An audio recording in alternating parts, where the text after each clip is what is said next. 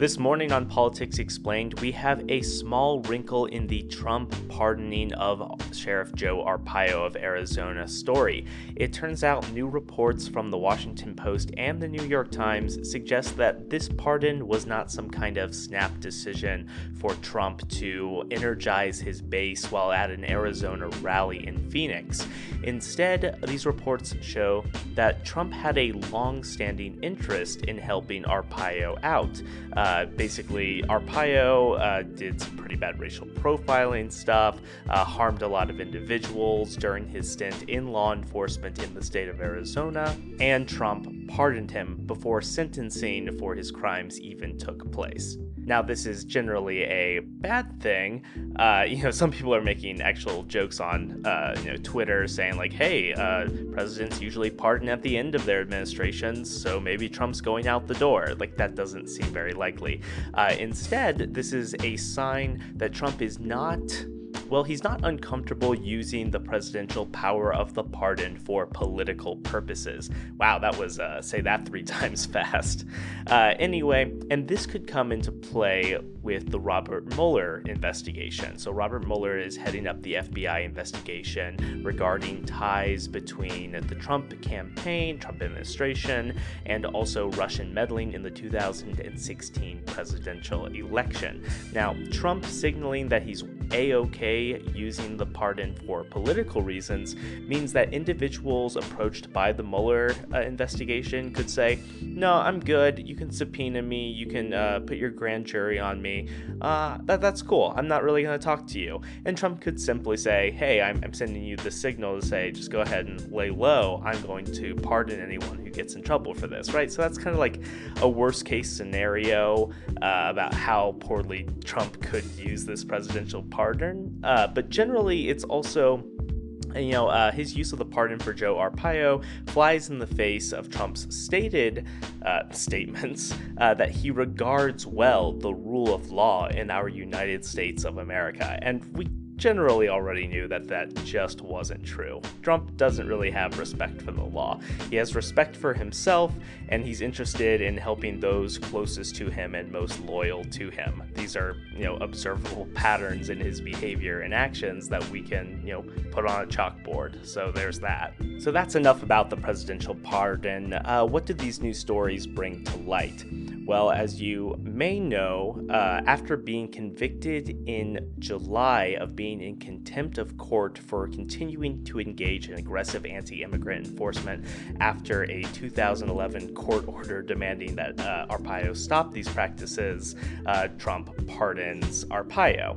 However, the Washington Post and New York Times report that Trump was interested in pardoning Arpaio months back. In fact, he had asked Attorney General Jeff Sessions and also the White House counsel Donald F. McGahn whether he had any legal way other than the presidential pardon to help Arpaio. Both of these individuals told Donald Trump a pretty factual statement, which is you can't really wipe away charges for individuals prior to conviction.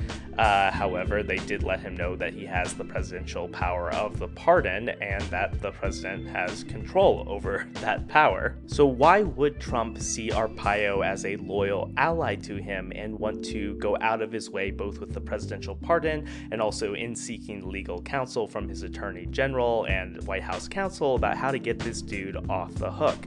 Well, the short answer is that Arpaio's loyalty comes from way back, way before Donald Trump was a candidate or president of the United States. He was one of the individuals that supported Trump in his birther movement, this idea that Barack Obama is not a United States citizen, and Arpaio actually led an investigation into going to Hawaii and looking for Barack Obama's birth certificate. Most individuals are speculating that that is the type of loyalty to Trump that Trump generally likes, and that Arpaio's not getting off the hook because of things that Trump said in Phoenix, which is like, he's getting in trouble and we can't let a man go to jail for just doing his job. So for more on the presidential pardon, Joe Arpaio, and also Trump's views towards loyalty and using the executive office for political purposes, you're listening to Politics Explained. I'm Ian Shapiro.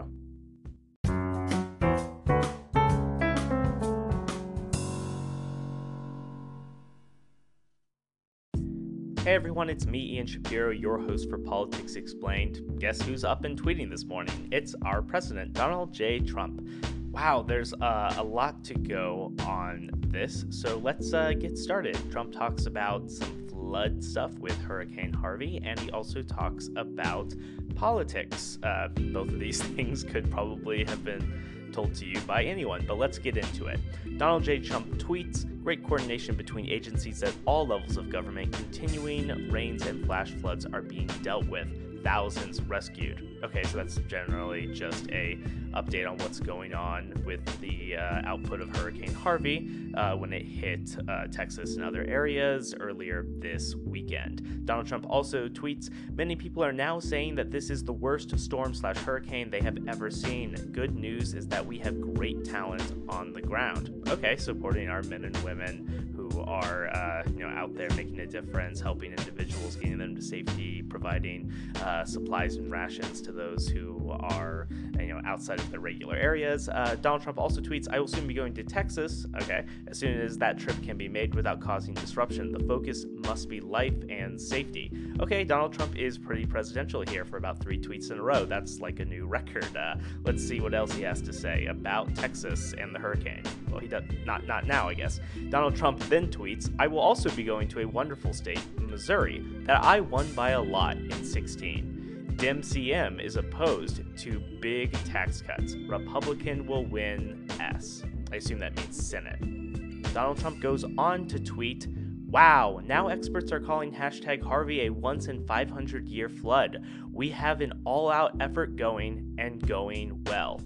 Donald Trump is now congratulating Hurricane Harvey on being a very big, powerful, good flood. Donald Trump then tweets, with Mexico being one of the highest crime nations in the world, we must have the wall. Mexico will pay for it through reimbursement/other. Oh my gosh. Okay. You don't have to, you can be a fan of Donald Trump and not be a fan of the wall. You can not be a fan of Donald Trump and not be a fan of the wall. The wall's a ridiculous idea. It's one of the dumbest things I've ever heard in American politics. Maybe some fencing in some like higher traffic areas. Maybe put money towards securing better, not more, law enforcement on the border. These are all things that have been suggested by experts. Donald Trump is not an expert in immigration, not even close. Okay, there's more. Wow, he really was up early this morning. Donald J. Trump tweets, we are in the NAFTA, which is what he calls the worst trade deal ever made, renegotiation process with Mexico and Canada, both being very difficult, may have to terminate. What Donald Trump doesn't understand about globalism and, national or international trade deals is that they are good for everyone. They lower prices for the American consumer. Yeah. Okay, Donald Trump also tweets, going to a cabinet meeting teleconference at 11 a.m. on hashtag Harvey, that's Hurricane Harvey. Even experts have said they've never seen one like this. It's a big storm. And Donald Trump also finally tweets, major rescue operations underway. So, some on-message but disjointed messaging tweets from Donald Trump this morning. We'll report other things probably tomorrow as they develop. You know what?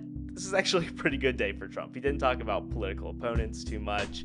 He stayed on actual countrywide unification, working between state, local, and federal officials to help individuals who are in the way of Hurricane Harvey.